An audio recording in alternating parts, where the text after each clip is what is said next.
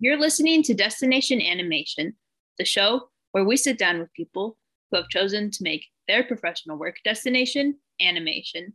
I am your host, Hannah Howell from KPC Radio, welcoming all listeners who are interested in learning more about the animation industry and the great amount of work that goes on behind our favorite cartoons.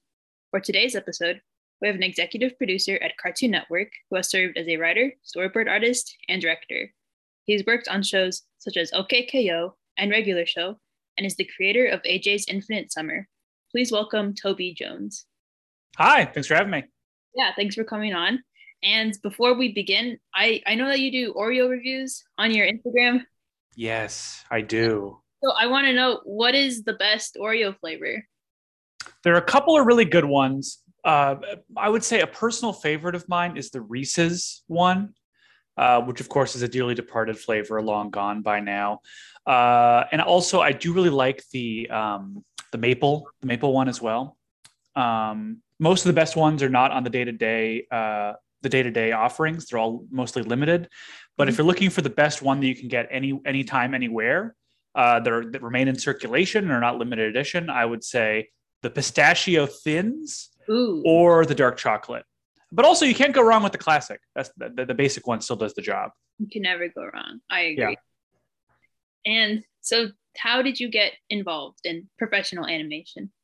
Well, I mean, I've always been a obsessive animation fan. Ever since I was a kid, I've always loved cartoons, and I always had an unusual love of cartoons, I would say. And so as I was growing up, I always made movies. I made little cartoons with like cutouts where I would do flip books, stuff like that. I used Microsoft 3D Movie Maker to make cartoons at home. And I would do whatever I could just to kind of replicate what I was seeing and make stuff of my own. And I also made comics and like live action movies. So I had like a local access show I did with my friends. We did every weekend. And then also like I made short films, and my friends and I actually made a feature film in high school, starring the AJ character, who's my friend AJ. And so I was just always someone who wanted to make stuff, tried to make stuff kind of by any means necessary. And when it came time to college, I went to art school and I ended up getting a major in film. And then I took a lot of comics classes. But I didn't end up taking a lot of animation classes, actually, because I didn't have like a full understanding of like what all the jobs were in animation. And I was having trouble seeing kind of where I could fit in and where my skill set could fit in. And I was like, oh, I definitely want to learn to do all this stuff. But I was kind of looking at what I would make in a semester. And I was kind of seeing that a lot of the animation students would work really, really, really, really unbelievably hard and then make, a very short animated little thing. And I was like, I really want to tell kind of a bigger, longer story. And so I opted to kind of focus on film. So that I could make something a little bit longer and more in depth. And so I kind of just thought there maybe was no place for me in animation. I was like, I guess I'll try to make movies or write scripts and do comics and stuff like that and kind of see how it goes. So I graduated with a degree in film. And of course, with a degree in film in 2009, what that really meant was no jobs, nothing to do. I was in Minneapolis and nothing happening. I was working at a movie theater and a bakery, and even those jobs were really hard to get at that time. So I was just struggling and making stuff on the side. I was making short films, I was making comics, making zines, just kind of doing what I can to kind of feel like I'm still making stuff. And then around that time is when, so it'd been a couple of years since I'd graduated, and I was just floundering. And that was around the time that Adventure Time and Regular Show came out. And I loved these shows. I was like, I couldn't believe how great they were. They were my favorite thing on TV. I made my girlfriend record them on VHS, like when I was working and stuff. And I would like read the blogs of the people who worked on the shows, and just be like, man, what if one day, that I can't even imagine. How could I, oh man, it was like this dream. And then I discovered, thanks to Rebecca Sugar's like posts at the time, that there was this job that was the writer and the storyboard artist. I didn't even know that these shows were board driven or what that even meant, that these were shows that, you get assigned the board, and that means that you write the dialogue and you draw the storyboard. And I kind of thought about it. I was like, my skill set as like a writer and comic artist kind of could work with this maybe. And I noticed that like on a regular show, they were starting to hire like indie comics people. So I was like, oh, maybe there's like something there. And then right around that time, JG Quintel just did a tweet where he was like, hey, we're looking for board artists on regular show. And I was like, what do I have to lose? So I found him on Facebook and I sent him this message with like a bunch of my comics and a bunch of my films. And I was like, hey, I love the show. I'd love to, this is me. And then he sent me a board test. And, against all odds, I, with no animation experience, got hired on as a writer and board artist on regular show at that time, which was crazy. It was just because, he liked my test. He liked my sense of humor. He liked my comics. And it just happened that even though I had no experience, it was incredibly green. He saw that I had a voice. He saw that he liked my style and he liked kind of my sensibility, and he felt that it matched well with the show. And so he kind of took on that risk of bringing me on and training me on the job when it comes to all of the ups and downs and ins and outs of actually writing and storyboarding for television. So that's how I ended up in the industry. That's amazing how you got in basically through Twitter.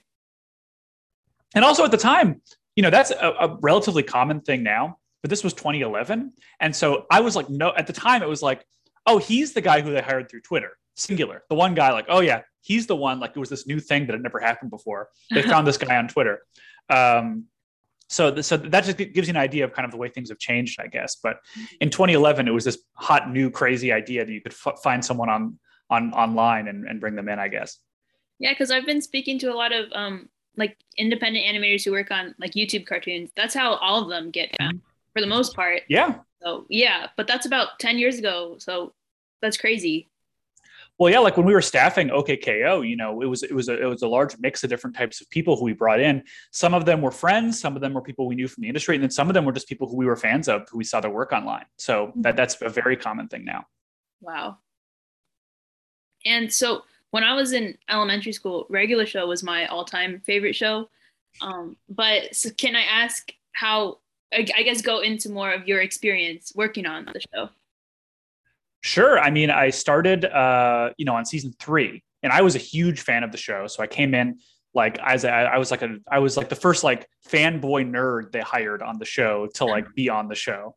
And so for all of season 3, basically I didn't know what the hell I was doing. It was incredibly difficult to learn the voice of the show and how to draw the show. It was kind of an uphill battle.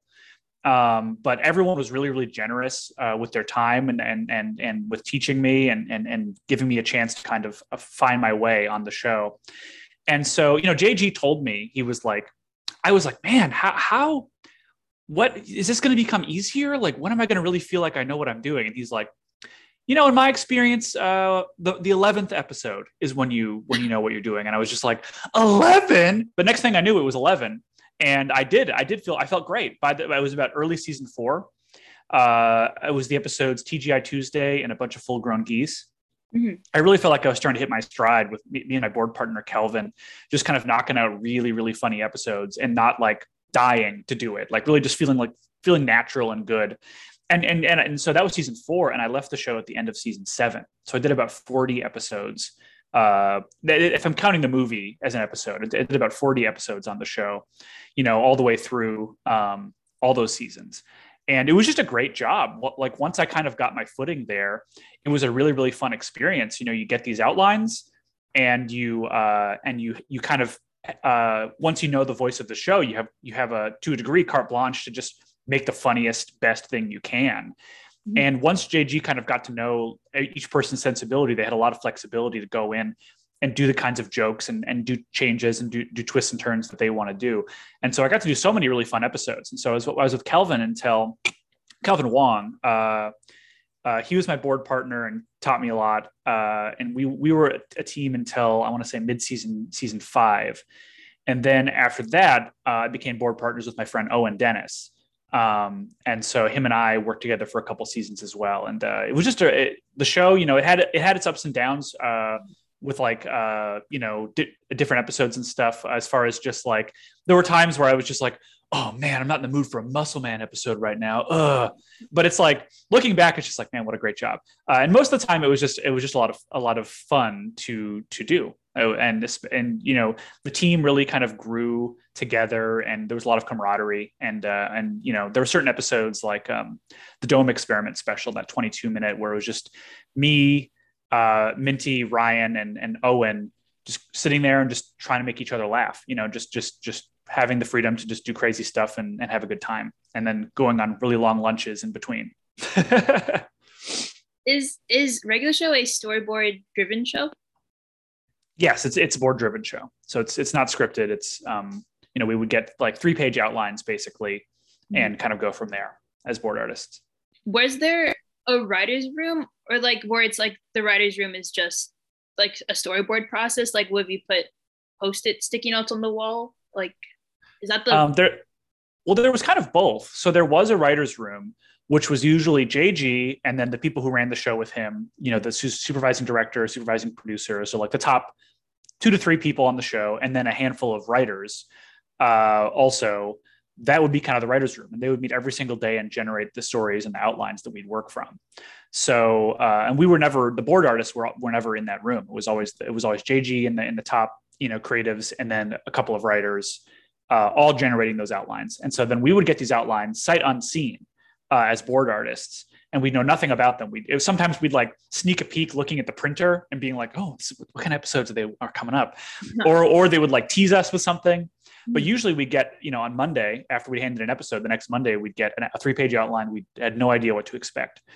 And then from there was the additional writing process of you and your board partner would then write the episode off of the outline that the writer's room came up with.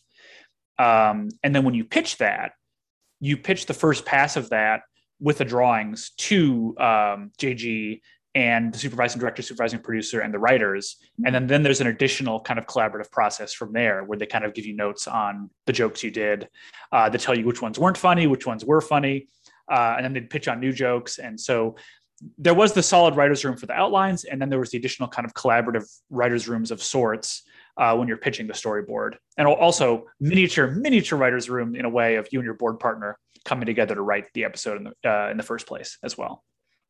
And do you have any favorite episodes or any favorite moments or memories from working on it? Man, I mean, I was on the show for about 5 years, and it was mostly just an excellent time. My favorite episodes, the aforementioned TGI Tuesday and a bunch of full-grown geese, Dome Experiment special, Brilliant Century Duck Crisis special, and then the last one that I worked on, which was really fun, was the end of season 7, which was Rigby's graduation day special, which was like very emotional for me because I was like about to go work on OKKO. I was about to leave this, because on regular show, like that was a very popular show, and it was a really interesting experience. That the first show I worked on was a show that was like a household name, and so it was a show where like I would get offers to like work on other projects. And I would occasionally like do some freelance, but I never left. Like I would get offers, but I was kind of like, I'm happy here now. I'm happy doing this. I'm going to kind of do this now because I'm happy and I'm not going to leave. Yeah. But I eventually did leave to go work on OKKO with my friend Ian. And that was a very like emotional thing. Like I remember like finishing that last episode, and it was this big dramatic emotional episode where Rigby graduates, and really just feeling like, wow, this is like me saying goodbye and all of that. And then the final day, like looking around, just being like, I can't believe I'm leaving this. Like it was kind of crazy. It's like a real graduation. In a way, yeah. And I remember like having that meeting where I like knocked on JG's door. I'm like, JG, I have to tell you, I'm going to go be a producer on KO. And he's like, I know, it's okay. Because, I have JG to thank for everything. He was the one who took the risk of bringing me in the first place. So how did working on OKKO differ from working on a regular show? Well, for me, it was extremely, extremely different because I went from being a writer board artist to a showrunner. I was number 2 to Ian on that show. And so him and I kind of were collaborators on running just about everything in that show from beginning to end. So, and he brought me on to develop after the pilot. So I was, him and I were friends, and I was a big fan of the pilot, and he brought me on to kind of help figure out how it could be a series. And so it was a couple of years of working with Ian on the side while I was working on regular show and AJ, helping to kind of figure out how to get the show picked up into a series. And so, but once it was picked up, basically it was me and Ian overseeing virtually every step of the process. So we would be in the writer's room being like, what kinds of stories do we want to tell right now? What is the show about? What episodes are we going to write right now? Overseeing the outlines, overseeing the board artists who are doing the writing and the boarding, and then doing the animatics, voice acting, doing everything all the way till the end of the production. So it was a major difference from being a writer and board artist to overseeing the entire production. I'd gotten a little practice doing that on my pilot, but it was still a major learning curve, but also like a tremendously satisfying experience. Were you on OKKO for the entirety of the show then? I was, yeah. I mean, except for the pilot. Yeah, I came on in, I think it was 2014 was when Ian came to me and he was like, hey, can you help me out like figuring out what to do with OKKO? And then it got greenlit finally. And, I think I want to say like a year and a half later or something like that. And then, yeah, I was on the show all the way till the last day of production. I couldn't leave. I couldn't do it. I was so, I was so emotionally invested. It was, the project was so important to me that I was like, I'm staying here all the way till the end. It was very sad. But it was also really cool to see this project from its infancy go all the way through, 112 episodes and then being there until the very, very last day. And was it also interesting, I guess, because those are two different eras of Cartoon Network? Was there any, I guess, was that a component in the difference as well? Or not really? What do you mean by different era? Like, I guess, like the era of regular show and Adventure Time being like huge, and then those shows ended. So then now it's time for like OKKO, and then I guess like Steven Universe, and during that time, I don't know if that played a component, but well, I see what you mean. It is a thing where it's like there was the swell of cool cartoons that came out with Adventure Time and regular show, and that led to the additional, Steven Universe, Uncle Grandpa, Clarence, etc. And then definitely when OKKO got picked up, it was kind of a transitional era where they were kind of like trying to figure out what was going to be next. And it was still kind of going from the swell of those original shows. And we're still, creatively, we're still kind of a piece with those shows because so much of the staff comes from those projects. But the network was definitely in a position where they were, I think, still figuring out like what are we looking for our next thing, And even early on, I could tell that there were some differences happening because, OKKO, that we were told, oh, it's a Y7 show. Regular show, Adventure Time, Steven Universe, Uncle Grandpa, they were all PG shows, but they were like, this is a Y7 show. We want this, we want that. And also, the shows that got picked up around the same time as KO were Mighty Magiswords, Powerpuff Girls 2016, and OKKO. So you can see that they were like they were still figuring out, like Mighty Magiswords and KO had something in common, which is we did a lot of like extra material that was not the show. Mighty Magiswords had all of its app integration and a lot of shorts, and then we did some shorts and we did a bunch of video games. So it was kind of an experimental time, I would say, for Cartoon Network, where they were still deciding, I think, how they were going to like move things forward after the initial swell of those first handful of shows. But it's like, I don't know if OKKO represents the end of that era or the beginning of another era, or maybe it's kind of stuck in. Maybe part of the problem was it was kind of stuck in between, And can I also ask about AJ's Infinite Summer and how your experience was like creating your own show? Sure. So AJ's Infinite Summer was just a thing where basically it was early. It was actually pretty early in my experience at Cartoon Network. I think it was 2012. I'd only been there for a year or so. And I was just seeing like the animatics and storyboards that the Ian and Rebecca and Benton and my friends were making in the Cartoon Network Shorts program. And I was seeing the stuff they were making. And I was like, I kind of recognized at that moment, I was like, Cartoon Network is making really interesting, cool stuff right now. And they're making these cool, weird shorts. And this is a window that may close one day. And so I was like, even though I am not especially experienced to make a show yet, I've only been boarding for maybe a year, I want to try and get in this window because the kind of cool, weird stuff that I want to make, they might not want to make it in another year. So I decided to come in and just be like, hey, here's what I want to do. It's called AJ's Infinite Summer. And they passed on it. They said no. They were like, no, thanks. And I was like, oh, okay, fine. But then they had some of my comics that I actually had handed off to them, and they realized they saw the comics and they were like, oh, they got a better idea of kind of what my sensibility was from reading those. And they were like, okay, actually, let's do some AJ. Let's do it. Let's develop AJ.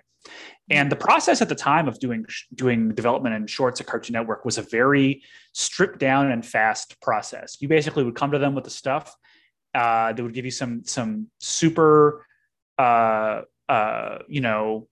thoughtful, quick feedback, not too many notes, and just kind of push you forward. And so I went through the basic stuff of I gave them the concept idea, and then I showed them an outline, did a storyboard. And then once they saw the storyboard, is when the short got greenlit.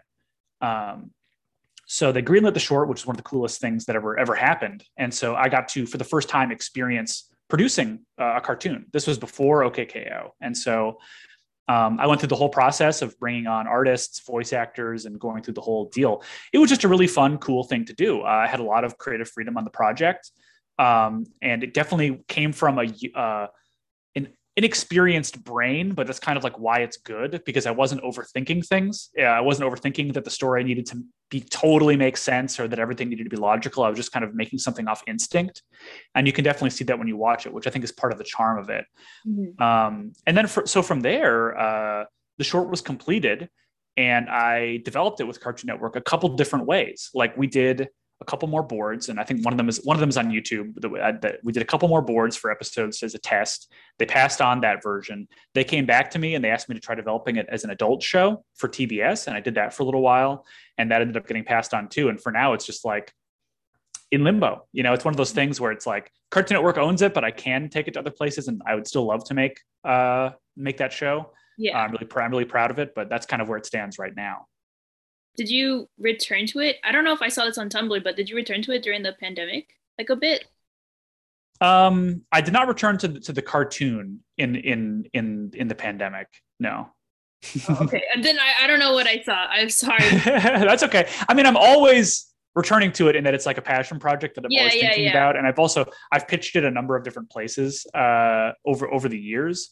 Mm-hmm. But no, I'm not working on the cartoon now. I'd love to. Hey, I'd be happy to do it. It's a project that I really, really love. Yeah. No, but that thing you said about like overthinking, I think that's a beneficial thing to keep in mind for any creatives. Like that can get in the way. 100%. Definitely. Yeah. And I think that working off of instinct is something that it's a weird skill of its own. Mm-hmm. But also, like at the time, I was grateful to have a situation where I was not pushed, I was not forced to overthink it. It was just a situation where I presented something that was like a weird idea, that was something that was a strange kind of unconventional thing, and I was told, "Go for it. Let's just do that." And I would have loved for it to become a series, but the short still stands. And that's great. It does seem like you're very proud of it right now, where it is. So that's awesome to hear. And before we leave, do you have any final pieces of advice for future animators? I would just say this is something that I say a lot when it comes to comedy. This is about comedy. This is about jokes, which is just that yes is funnier than no.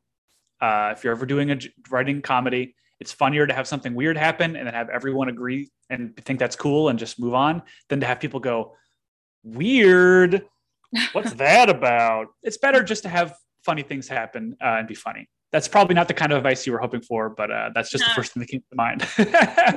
I love all the advice I get from every guest. I get a wide variety, so it's awesome to hear. It's not just the same, thing like, mm-hmm. Oh, we gotta do this and that. Yeah, it's great to have that variety. So, well, thank you, Toby. And where can we find you on social media?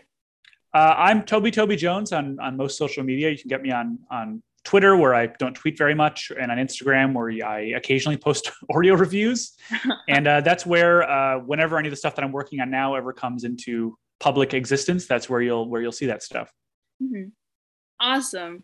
And thank you, listeners, for listening to Destination Animation. I am your host, Hannah Howell with KPC Radio, signing off.